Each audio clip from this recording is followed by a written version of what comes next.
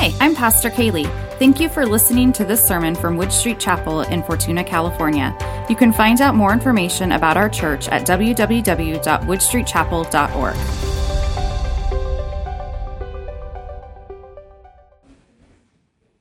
Well, good morning. Last week, we finally wrapped up our series studying the book of Nehemiah, which means that we will find ourselves in need of our next series, but not today. Today, before we kick off our yet-to-be-determined series, we're going to take up a topic that came up a few weeks ago.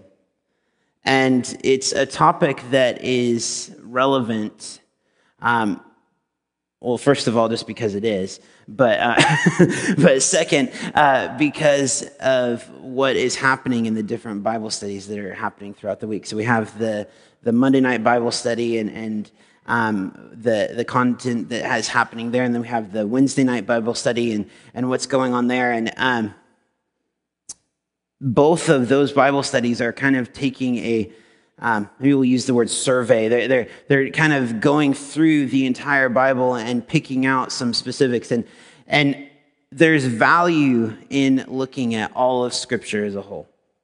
Because what we start to see is there's these continuing threads, is to use the illustration from the Wednesday night Bible study. There is this continuity that exists throughout all of Scripture that could very easily be missed if we get kind of tunnel vision focused on this specific chapter, this specific section. If we just are focused on Nehemiah rebuilding the walls, if we're just focused on the life of Job, if we're just focused on Queen Esther, sometimes some of those things get lost. But when we start looking at all of Scripture as a whole, we see that there's maybe more to it than that. And so what I want to do this morning, and I had kind of joked about it a few weeks ago, is I'm going to hopefully try to take on preaching the entire Bible in 30 minutes. What can you do in 30 minutes? How much can you read in 30 minutes? How much TV can you watch? How many projects can you start and finish in 30 minutes? How many calls can you return in 30 minutes? If you had 30 minutes, could you tell the entire story of the Bible? Most of us would probably have a hard time. Most of us would probably have a hard time doing that. The Bible is big.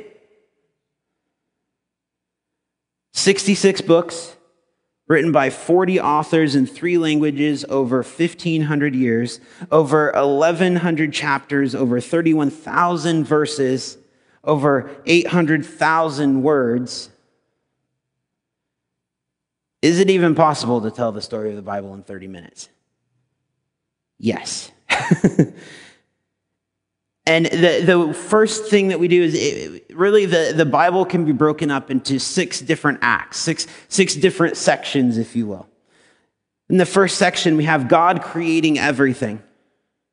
In the beginning, God created the heavens and the earth, and in 6 days, he made everything, and on the 7th day, he rested. It's Genesis 1. In Genesis 2, it tells us about Adam and Eve, that God created Adam out of the dust of the ground and placed him in the garden. He fashioned Eve from a rib taken from Adam's side, and he presented Eve to Adam, who was pleased with her. The two became one flesh. They were naked and they weren't ashamed. And they had a relationship with God. They were walking with God in the garden. They were together with God. And that's the end of Act 1. Act 2, man rebels against God. The serpent appears to Eve and deceives her. She eats the fruit that she wasn't supposed to eat. She gives it to Adam, and he eats the fruit that he wasn't supposed to eat. And God holds them accountable. Sin entered the world through one man, Romans 5:12. This was the decisive moment, the turning point. Nothing will ever be the same after this point right here. Suddenly, Adam and Eve are ashamed. They try to cover their nakedness, innocence gone forever. When confronted by God, Adam makes excuses. Who told you that you were naked? The woman that you gave me did this to me. First, Adam blames Eve, and then he blames God. Eve blames the serpent. Judgment comes, they're cast out of the garden. God clothes them with garments of skin. He sacrifices his creation in order to cover their sin. Hold on to that. That's important. And they're on their own. The world becomes a very sinful, unfriendly place. Cain kills Abel. Civilization spreads out. Large cities form. Death is everywhere. Everywhere. Genesis 4 and 5. Things go from bad to worse. In Genesis 6, God intervenes. The earth had grown corrupt. It was full of evil. God calls Noah, who builds an ark. When the floods come, covering the entire earth, only 8 people are saved. Thus we learn of judgment and grace. There is a consequence for sin. And yet, even in the midst of all of those things, God is still showing his grace. God is still demonstrating his faithfulness to his people that he has called. Now the line is narrowed to Noah and his family. And after the flood, the 3 sons of Noah spread out and begin to multiply. Generations come and go. And eventually they build a tower to express their enormous arrogance of how great they are. This Tower of Babel, as we know it. God sends confusion of the languages to the Tower of Babel, and people scatter across the face of the earth. That's Act 2. Act 3, God initiates redemption. Something hugely important happens in Genesis 12. God calls Abraham. He's a prosperous, middle-aged pagan businessman in Ur of the Chaldees. God calls, he responds, and becomes the outstanding example of faith in the Bible. And really, we can divide the Old Testament this way. We can say Genesis 1 through 11, God creates the human race. That's Genesis 1 through 11. Genesis 12, all the way up through Malachi 4, which is the end of the Old Testament. God creates the Hebrew race. Abraham and Sarah have a son, Isaac. Isaac has a son, Jacob. Jacob has a whole bunch of sons. One of them being Joseph. Joseph ends up serving Pharaoh in Egypt because his brothers sold him into slavery. His family follows him to Egypt eventually. They number 70 people. God blesses them until the day comes when a Pharaoh comes who does not have any history with Joseph and his family. And for 400 years, the people suffer under the bondage of the Egyptians until God raises up a deliverer named Moses. Moses goes before Pharaoh and says, "Let my people go." And when Pharaoh says no, we see these 10 plagues that come, and the last one being the death of the firstborn. And the way that the people of Israel protected themselves from that final plague was they had to take the blood of a sacrificial lamb and they had to put it over the doorposts of their homes so that they would be protected, so that the angel of death would pass over them. So Moses leads the Jews out of Egypt, across the Red Sea, into the desert. And at Mount Sinai, God gives the law, starting with the 10 Commandments. And we're into Exodus 20. At Kadesh Barnea, they sent out 12 men to go and spy out the land. A land that they came back and reported was flowing with milk and honey, which means it was great. There was a lot of good stuff there, but because there were giants in the land, 10 of the spies said, "No, we can't go in there." Because the people did not believe God's promise, they were forced to wander in the wilderness for 40 years. Then God raised up another leader. We have Joshua. He leads the people to conquer the land of Canaan, the promised land. They divided the land for the 12 tribes. Then comes a wild period of judgment, this peak and valley time where every man did what was right in their own eyes, is what Scripture says, where people made decisions to follow God. And then after a season, they made decisions to follow false gods. And then God would send a judge and they would bring them back. And then it would happen all over again. We have Gideon, we have Samson, we have Barak, we have all of these different names of judges that come forth. The story of Ruth takes place in this period of time. God leads his people by prophets, through priests, through judges, but the people wanted a king. So God gave them Saul, who started well and ended badly. Then comes David, whose victory over Goliath makes the women sing his praises, but later David's reign would be tarnished because of his sin with Bathsheba. Then comes Solomon, the king who asked God for wisdom. He built this magnificent temple in Jerusalem, but he married foreign women who turned his heart away from God. And that brings us to 1 Kings 11. Meanwhile, the priests are offering sacrifices day after day, year after year. A river of blood is flowing from the altar in the temple. High priests come and go. After Solomon's death, the nation split into two parts. The northern 10 tribes were led by a long string of really bad kings. They were taken into captivity in 722 BC. The southern two kingdoms had a couple of good kings, but other than that, also not great. They lasted 508 until 586 BC, when the Babylonians took them into captivity. The prophets brought God's messages of warning and hope. Isaiah spoke of a suffering servant. Jeremiah wept for his people. Daniel explained that there was prophecy, there was hope for what was to come. The people of God languished in exile for 70 long years. It was a hard, humiliating time. But finally, God raised up two key men. The first was Zerubbabel, who led a small group back to Jerusalem at the end of the 70 years in 445 BC. Actually, I think it was a little before that. Zerubbabel, they go back and they begin to rebuild the temple. And then in 445 BC, Nehemiah goes back, as we just learned, and he begins to rebuild the walls around Jerusalem. Sometime after that, Malachi the prophet gave his message from the Lord. And the Old Testament closes with a sense of longing, a sense of expectation of there has to be more. Promises had been made. Prophets had spoken. The people were waiting. What's God going to do? And that covers the Old Testament.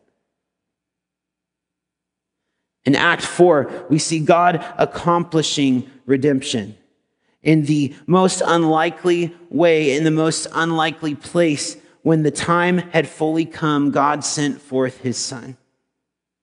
He was conceived by the Holy Spirit, born of the Virgin Mary, not just any baby, but the seed of the woman, the Son of David, the one whose name is Emmanuel, God with us. Shepherds glorified him. Angels announced him. The Magi brought him gifts. The angel told Joseph, call his name Jesus, for he will save his people from their sins.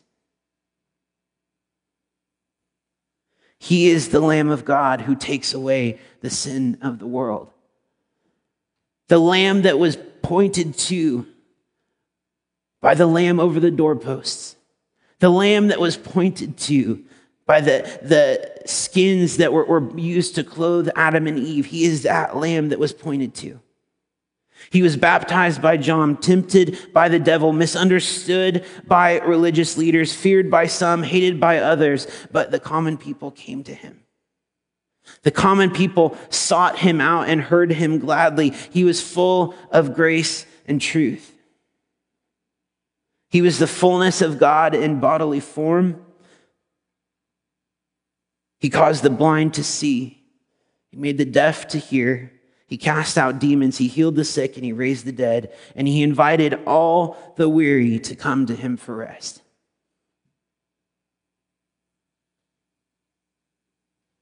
He teaches God's law, embodies God's love, and fulfills God's promises. He preached to the masses. He spoke in parables. He's a friend to sinners everywhere. And repeatedly, he tells the 12 disciples that he will be betrayed into the hands of sinful men who will beat him and then crucify him. And he tells them that after 3 days, he will rise from the dead. And they don't get it.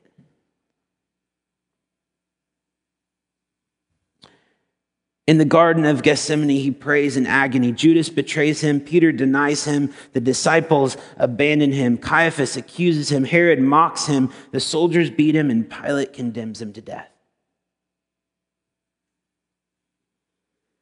He's crucified between two criminals. He cries out, "Father, forgive them, for they don't know what they're doing." And finally, it's finished.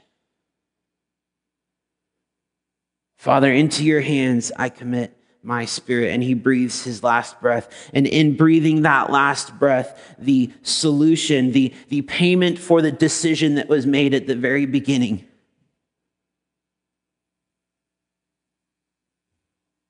has been transacted. He's buried in a borrowed tomb. One day he was dead. 2 days he was dead, but on the third day, 2 women went to the tomb to anoint his dead body, and they found the stone rolled away and the tomb empty. And an angel said, "Why do you look for the living among the dead? He is not here. He is risen."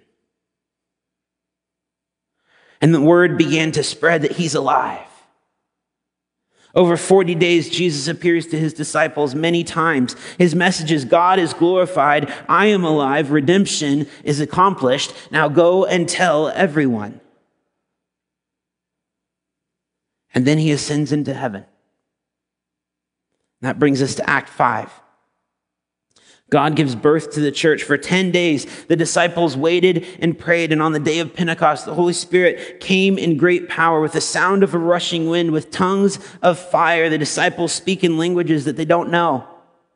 Peter preaches, and 3,000 people are brought into relationship with Christ in one day. The church is born in Jerusalem and grows amid such opposition. The message spreads throughout Judea, throughout Samaria, and then to Galilee. It moves across the Roman Empire as Peter, Paul, and other disciples preach the good news, the gospel that says Jesus Christ is the one who saves. The church faces growing opposition and rising heresy. There are troubles on every front. James writes, Paul writes, Peter writes, John writes. The New Testament is written. So that the word of the Lord spread, the disciples multiplied, and the church grew. Even in the face of intense opposition, the first Christians proclaimed this message that Jesus Christ is Lord.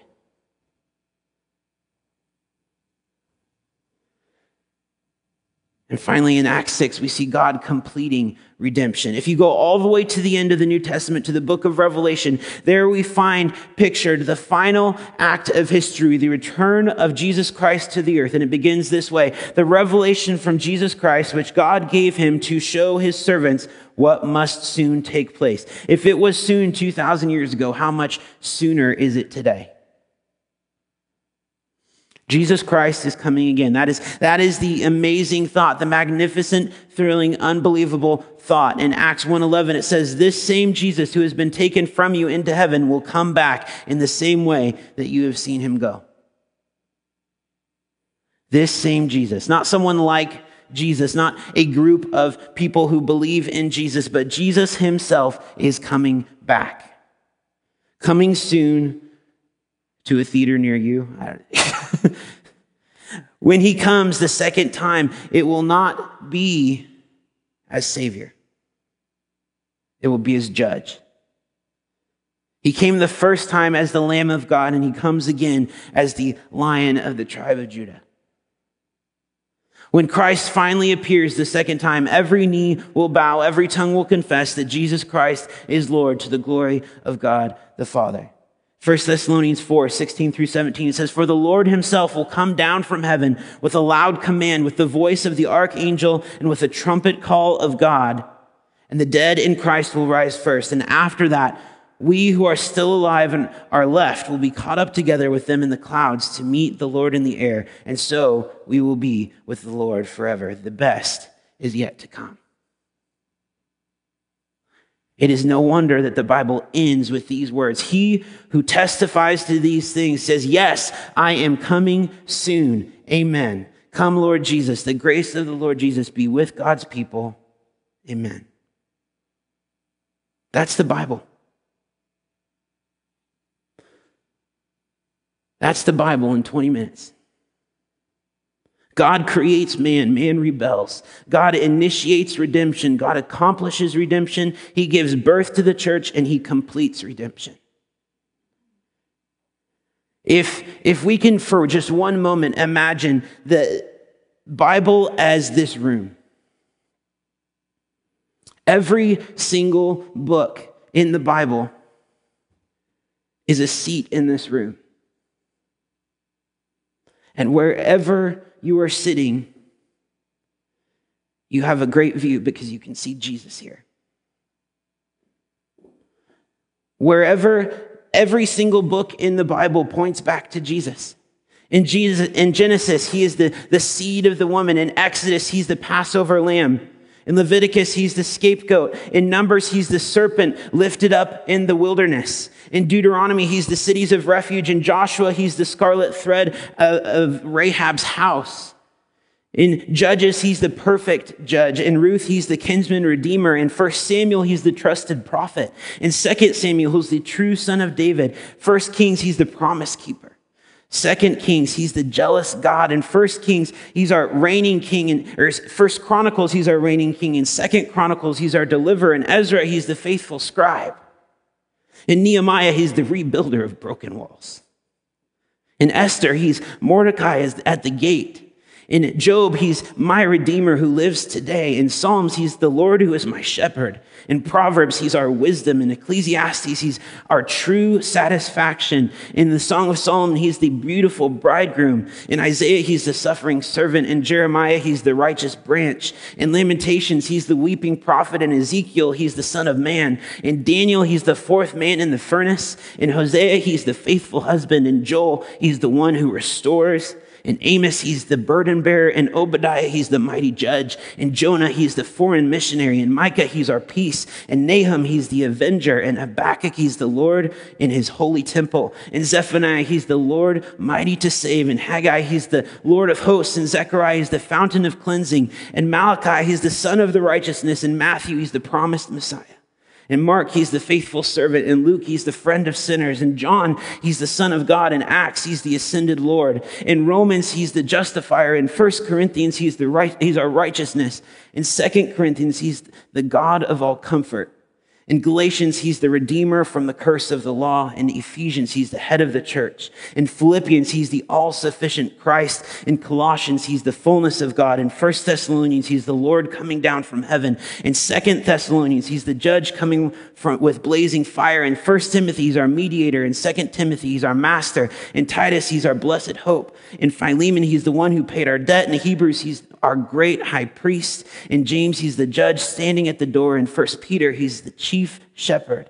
In 2 Peter, he's the morning star. In 1 John, he's the word of life. In 2 John, the son of the Father. 3 John, he's the truth. In Jude, he's the Lord coming with countless thousands of his saints. And in Revelation, he's the King of kings and the Lord of lords. He is all of those things. He is the theme of the Bible. The whole thing is about him. If you know the Bible, but you don't know Jesus, you've missed something.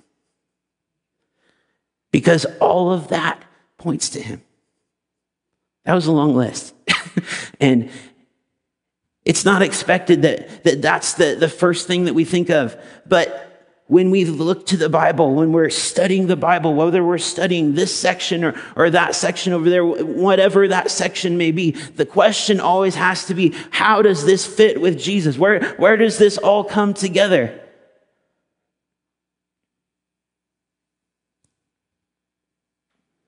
Of his kingdom there will be no end, and he shall reign forever and ever. as King of Kings and Lord of Lords. Let's pray. Heavenly Father, thank you for your Son. Thank you that your word points to the hope that we can have in Jesus with every single word. Every single word pointing back to the blood of Jesus. God, we thank you that from the very beginning you had a plan for your people. We thank you that from the very beginning, our poor choices, our choice to follow sin, our choice to turn away from you,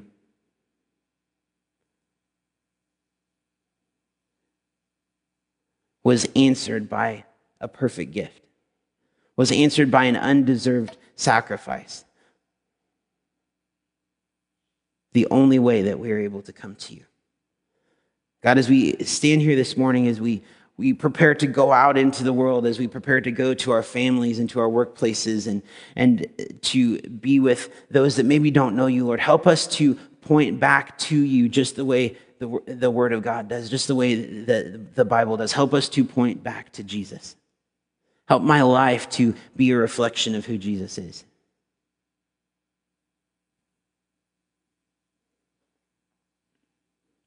God, we ask it in your name. Amen.